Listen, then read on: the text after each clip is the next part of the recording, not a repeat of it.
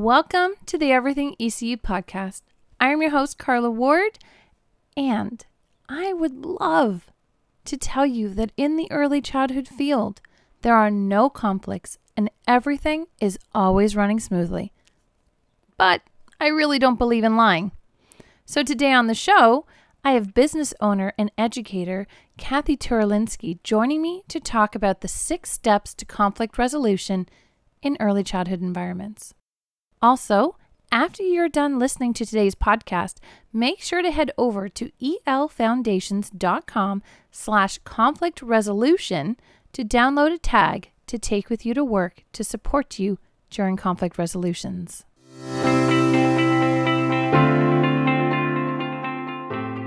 Welcome to the show, Kath. Thank you, Carla. I'm very excited and happy to be here. I am so excited that we're finally able to connect. Before we dive into talking about our topic today, can you share a little bit about who you are as an educator and about your business childcare solutions? Sure, I'd be happy to. Carla, I've been in this field for 40 years. And when I say 40, I just kind of cringe because I can't believe that number. I'm sitting there, when did that all happen? And Oh my gosh. However, during that 40 years as being an early childhood educator, I've had to wear many, many hats. So I've had many roles throughout my career, and I'll just kind of summarize some of them. First of all, I have a degree from Ryerson in early childhood education, and then I became a frontline worker. So I worked with infants, toddlers, preschoolers for about 5 years in a nonprofit center. And then from there, got into the whole family resource movement. Family supports before early on was a thing. So we were the dinosaurs. We were the grassroots communities of early childhood educators who delved into the whole area of family support. So I was involved in setting up drop-in programs in high-risk communities in the Toronto area, in Metro Toronto housing buildings. I would be setting up drop-in programs, doing parent education, doing parent support, working with community agencies in developing family support programs and doing outreach and working with Children's Aid and all of the external resources. What an experience. But I needed that front line working directly with those children, infants right up to preschool, to have that experiential knowledge as well as academic knowledge related to development. So when you're working with parents, you got to know what you're talking about. 100%. I mean, and that's where I learned a lot of that. From there, I worked at George Brown College. So then I got into working at the different colleges, George Brown, Sheridan, Humber, if you're in the Toronto area, or GTA, Seneca. So I worked part-time faculty at George Brown and then continuing ed programs in Seneca and part-time at Sheridan throughout my career at different points. And then from there, because Harris got in and he cut all our sessional instructors in the colleges. Bye-bye. So then I kind of did a pivot, and I've done a lot of pivots in my career based on external forces that, you have no control over. So I set up my own private home daycare because my child was like 3 at the time. And so I renovated my basement into a childcare environment. And I brought all of the theories and the research and put it together. And for 12 years, I really had the experiential piece of what does that look like? When we're talking about Piaget's theory of cognitive development, sensory motor, what does that look like? Brain research, what does that look like? The language, the outcomes, all of that. That was really, really, really instrumental to where my business is at this moment. So from there, then I worked with military populations. So I worked at Toronto Military Family Resource Center, which was a whole other education in itself. So I started off as a coordinator, supervisor, program manager, interim ED. We wear many hats in so our I field, wore don't many we? hats within an 8-year span. And from that was a great, amazing learning opportunity, because then I developed family support programs for military families. And then I also educated. I went back to George Brown College and did a lot of presentations. And because a lot of our military population, you don't realize, that get posted in from all over the world, and their children go to our schools. and our childcare centers. And unless you understand the unique stresses that this population has on, then you're going to get behaviors you're not going to understand. And so that was a huge piece for me, and a lot about mental health. So I had a lot of my mental health education there, not only with young children and doing, mental health with 4 to 7-year-olds and 3 to 5 handled with care, but also with adults and parents. So from there, I am loving this. I'm just like, tell me everything. I just love the experience because I think it speaks to who we are as educators. I don't know any ECE that's been on one track for their whole career because we just don't seem to be designed that way. So I love this. That's what propels me. You have to go outside your comfort zone. Very much so. You can't just be locked in. Oh, that's all I know working with this age group. No. And we're learners. No idea. I know you have no idea how you can unlock the knowledge that you have. And you don't even realize the knowledge you have until you go out of your comfort zone and you go into these different social contexts and you go, oh my gosh, I really can contribute here. I have a lot of value, right? Yes. And that's what kept me in the field for 40 years. And I can speak, I'm sure other people would agree. I'm so grateful that you have stayed in the field because I know right now, childcare is in crisis. People are leaving the field at such a rate. And I do hope that so many of them find their way back because those different hat wearing opportunities are there. Yep. They can be stressful because you get thrown into those positions. I mean, every position I had or said, oh, you know what? Do you want to do this position? Yeah, sure. Why not? Let's try it. And we're learners. Exactly. You just kind of, okay, so here we go. That is so true. Oh my gosh. Well, tell me more. So from the military, then I started my own business, Childcare Solutions. And really, it's a platform to give back to our early childhood community because I felt I have gone through so much in terms of experience and knowledge and just different populations I've worked with. I was on a special needs committee, board of directors. There's still other stuff I have done, but it was a way for me to, and I understand the struggles right now with retaining early child educators. And of course, the whole compensation piece. I've never been paid for what I was worth for 40 years. No, I was fighting the same fight where we're fighting now. Exactly. I was doing newsletters. I was protesting. And then in the early 80s. And it just boggles my mind that we're in the same spot 40 years later.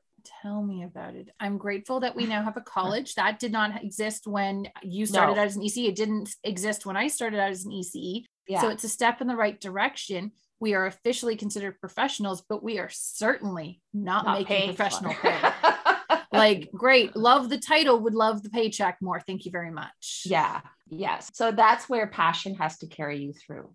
Because If you don't have the passion, if you're in it for the money and you think it's going to change, hopefully maybe with this $10 a day one, you can't predicate a career on that. No, you can't quote unquote bank on it, right? No.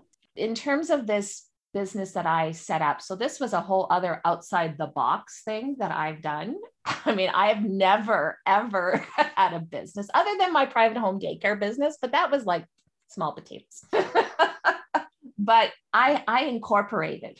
So I'm an incorporation and I'm going, what does that even mean? Let's find out. Thank you, what Google. Do I need to do?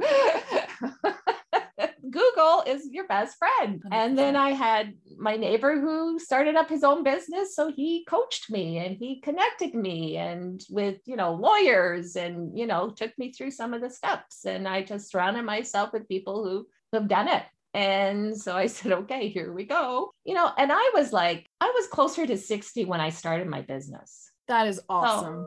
So when you think about it, she should be retiring. And I'm going, I don't think I can.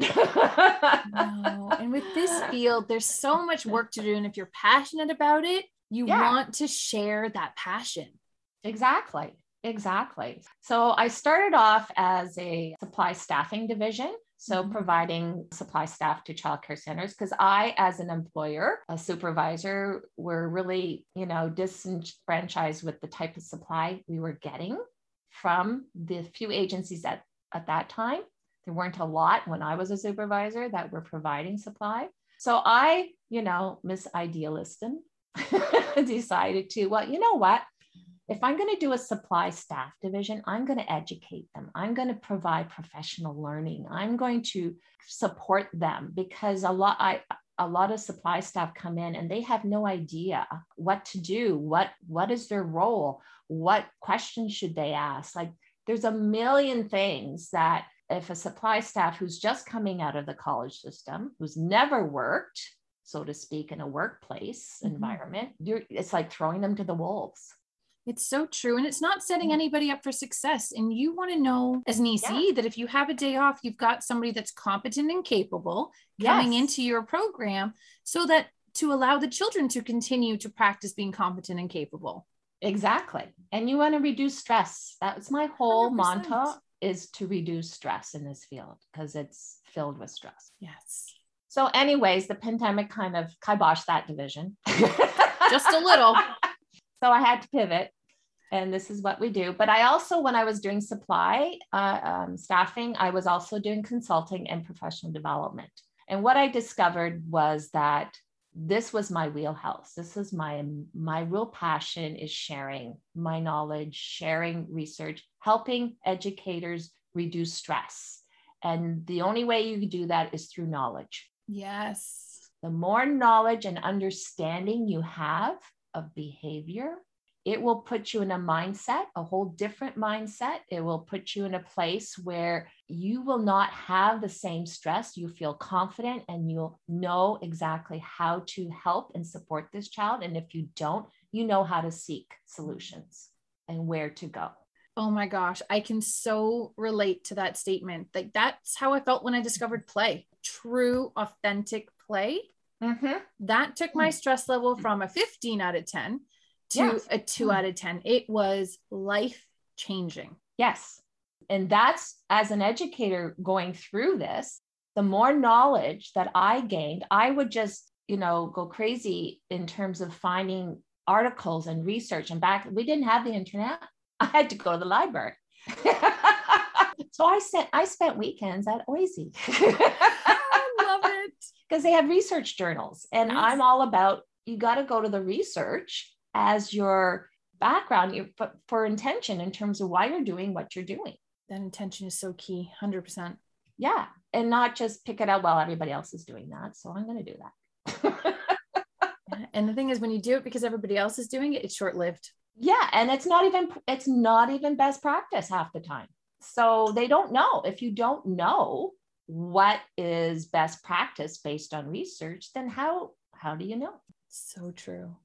So I'm trying to combat that. So during the pandemic, so I closed my supply staffing because it just sucked the life out of me. So now I'm focusing solely on virtual training workshops. This whole going to virtual actually was a blessing, because I can reach so many more educators. So I have educators from Alberta, from Edmonton, from Sudbury, like Northern Ontario, from First Nations Reserve. Like I'm reaching different populations of educators, and it's so exciting. That is so awesome. That is so incredible. Being able to use the internet as a tool to educate other people is just incredible. Yes. And I'm sure that you have come across a lot of the stressors that affect the ECEs and affect them from doing their jobs effectively.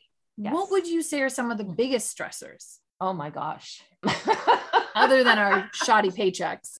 As I was saying, a kind of a segue into that lack of knowledge piece. Totally. Because if you're not aware of basic regulations, policies, then that is a stressor, because then you're putting yourself at risk, which can really create a lot more stress on you.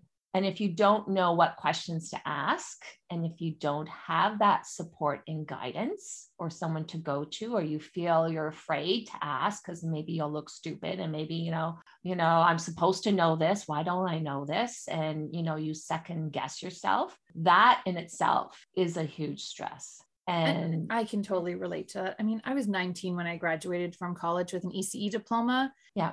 I was definitely too chicken to ask some questions that I probably should have. Yeah, right. Yeah, you're young and you think, yeah, I'm supposed to know this. Yeah, of course. I was 19. I was an adult. Hello. That's right. I knew everything. Oh my gosh. Oh, to be 19 No, again. never. I still don't know a lot. No, and that's what makes life so fun is you don't know what you don't know, which is why we keep learning. Yes, exactly. And so, and I think that, and then also understanding children's behavior and understanding classroom management. Yes. Because when you have, and I'm thinking toddlers, if you have 15 toddlers in one room for any length of time, that I think is like up here in the stress level, because you're going to have toddlers who they don't have self-regulation. They don't have language to express. And the only way they can express their stress and their frustration is through aggressive behaviors, biting, pushing, kicking, hitting. It's their grabbing. form of communication, right? That's the only thing in their wheelhouse at this part of their development. So if you don't know how to manage a large group of toddlers by separating them as much as possible and having small groups and rotating and all of that just for that simple act of changing your schedule and changing that will reduce your stress like by 50%. What a great strategy. Yeah. And I don't understand, like I worked with toddlers and toddlers scare me. They're hilarious. And, it was a lot of fun. That's where I learned to sing a lot and to laugh a lot, because if you didn't, you'd be stressed. So that was one of the way I dealt with my stress was start singing, blowing bubbles. There we go. But we would separate as much as possible. Have one group over here, one group inside, one group outside. And the only time they were together was at lunch and sleep. And it makes sense. We know that lower ratios are better for everybody. Yeah. And if it's a ratio of 1-5 and you've got 3 teachers and 15 toddlers, why not take advantage of it? Exactly. And what a great way on top of that to build that relationship with your students. Yes, exactly. So I think that's one big area. And then the other area that I found is transitioning for children into, especially infants and toddlers and preschoolers. So if you're transitioning like 3 or 4 toddlers in a week, that is a recipe for ridiculous stress. When they're stressed, you're going to have grabbing toys and hitting, and you're going to have those kind of behaviors that will result in conflict, because conflict is basically when you do something that is impacting another person negatively. Absolutely. Whether it be words, whether it be physical, whether it be, ignoring, excluding. It's true, because somebody's trying to control a situation to make themselves feel safe. Yes. Right? Exactly. It's that whole feeling of safety. Exactly. And that is the basic need of yes. human behavior. Like we all deserve and need to feel safe. Yeah. So what do we do? Help us. Help us, please. What are some steps that we can take to resolve conflicts that are not taking it out on other people, supporting our students in a negative way? We want to always be positive. So I've done workshops all around this. Like this is a huge area, but I'm going to kind of really dumb it down, not dumb it down, but just kind of really look at the big piece that I learned that worked really well is, and with children, and you use whatever you do with children, you do with adults.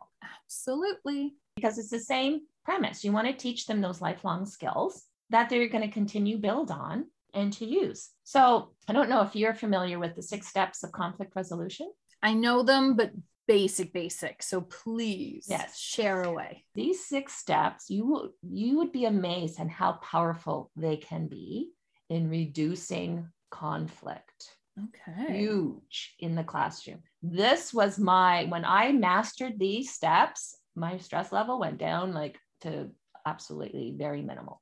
Amazing. Tell us your magic. This is based on Piaget's theory of cognitive development, and it's very much prominent in high school curriculum for problem-solving skills. So we want to teach children problem-solving skills. So when you're talking about conflict, think of emotion drives behavior. Behind every conflict is an emotion, and that's what you have to address first. So the first step is first approach calmly. So when you see 2 children, and let me just use an example, 2 children, preschool age, fighting over a toy. Most common conflict that I'm sure everyone does and deals with like 100 times a day. So approach calmly. So you think, oh yeah, I'll be calm, but no. When we think about calmly, you have to be aware of your nervous state. You have to be so aware of what state you're in. Are you stressed? This is like the 10th time, why don't they listen to me? If you're like clenching your fist and you're like, ugh, you're not a calm state. You're in a dysregulated state. And a dysregulated adult cannot help two children who they themselves are in a dysregulated state. It's like pouring oil on a fire. You're just going to keep it blowing up. Oh, truth. So you need to do something really simple. And this is part of brain research. You take 5 deep breaths, like really deep breaths through the diaphragm, because you need oxygen into the amygdala, your emotion center part of the brain, to be able to connect with your thinking part of the brain. So you go, I used to do a lot of deep breathing as an educator. Yes, I didn't know it was part of the conflict resolutions, but I definitely did a lot of deep breathing. Big part of conflict resolution. In fact, I taught preschool children the STAR method. Stop, take a deep breath and relax. There's a whole curriculum around it. So you breathe, so you're calm, and then you approach and you say, then you address any emotion related to that conflict. So if the children are screaming or yelling or they're grabbing and they're fighting over the toy, you first of all need to say, I see 2 really angry children right now. So address the emotion that you are witnessing, okay? And then you say, okay, I need to take this toy. We need to calm our brain so we can solve this problem. So this is where you do a lot of other stuff within your curriculum to teach them how to deep breathe. This is when I did the STAR method, where they had to blow up their balloons, basically, because children need multisensory action, especially preschool. Yes. School age would be a different method. So if it's not as intense, then you can just say, okay, let's blow up our balloons, calm our brain. So you're teaching children tools to get to a calm state. Right. Instead of saying you need to calm down, what does that even mean? Raise your hand if that's triggering for you. Right? And you hear it a lot. You need to stop crying. You need to calm down. Like, no. I need help. Yeah, they need help here. And so if you're regulated yourself and you're using a quiet tone, you're helping to reduce that emotion in them. So that's part of that learning. So once they're in a calm state, then you state the problem. Okay, so I see we have a problem here. You want that toy and you want that toy. That's called a problem. Yeah. How are you two going to fix it? Instead of what I see and hear from a lot of educators in dealing with the same situation, and they're all the same answers, amazingly, is either you guys need to share, or they'll just take the toy away and find something else to do and then just avoid the whole learning about conflict altogether. Or they say, you guys need to take turns. Okay. Or who had it first? That was the one I thought you were going to say. And I'm laughing because I should. Yeah. And that's, the first thing out of their mouth is who had it first? And I'm going, do you want another conflict on top of this? Because now they're going to argue who had it first. And if you didn't see it, like, why go there? Don't go there. I love this step. It's something I used in my kindergarten class all the time because my students were very verbal and very vocal. And we really do not give children enough credit sometimes. They are phenomenal problem solvers. And usually it's a better solution than you would have come up with as the educator anyways. Exactly. So when I say, okay, so how are you two going to fix that? Just that simple language is now giving that problem to them, not you. They need to learn how to think for themselves. They need to be accountable for their problems. And they also need to be accountable to coming up with solutions to fix the problem. And if they can't come up with the solution, so often I find with children who have never been asked to think, they're always been told what to do all the time, do this, do that, go here, go there, orders, then why would they have to even think? Because the adults are thinking for them. Oh, so true. So if they don't have any ideas, then you give them 3 choices, which is the 4th step. And this is now giving them examples of potential solutions. So would it work if so-and-so has a turn when I clap my hands, it's your turn? Or is there a way you both can play with it together? So that's talking about sharing. Or is there another toy you'd like to play with until so-and-so is finished? So you give them 3 choices. The 2 children come up with the solution they both agree on. That's the resolution, the compromise. I love it. So when they both agree on a solution, then you then help facilitate it. And it's really interesting when you first start this and children aren't familiar with this process. Often I found when I would give them the first solution, they'd always go by the first solution. And it was, when I clap my hands, it'd be a turn. And so I turn my back for a few minutes and and within 2 seconds, the child who was playing with the toy, who wanted, was all upset because the other child was grabbing it, said, oh, here, you play with it now. I never had to clap my hands ever. Isn't that funny? Oh my goodness. So yeah, very powerful.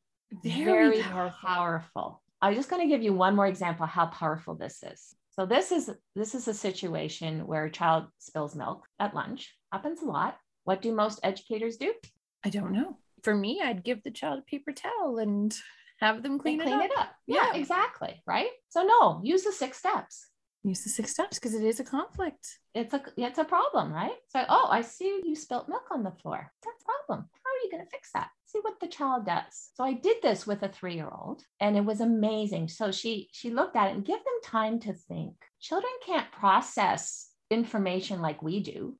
It takes them time to think. We're always rush. So okay. true. This will be an example of a huge teachable moment, better than any circle or activity you want to do. So what she did is she went over and got the broom and she started to sweep the milk. And I let her. Of course. Okay. I didn't grab the broom. No. You don't use that. Use this, right? Restrain yourself. Just watch. Do your breathing. Breathe. And all I did made a simple observation. I said, oh, so I see the milk spreading when you use the broom. Is the broom making the milk go away? And she looked and go, no, more milk. I'm going, what else do you think you could use? And so she was looking around and at that point I knew she was kind of lost. So I said, okay, here are some 3 choices: a paper towel, a sponge, and a cloth. Which one do you think will work for you? So she picked the paper towel and we talked about the paper towel, how it feels. It's soft, it's dry. Let's see what happens when we put it on top of the milk. So she put it on top of the milk and I said, oh, where did the milk go? And it was funny. She was looking all over. Bless her. And I'm going, feel the paper towel. How does it feel? And she goes, it's wet. Yes.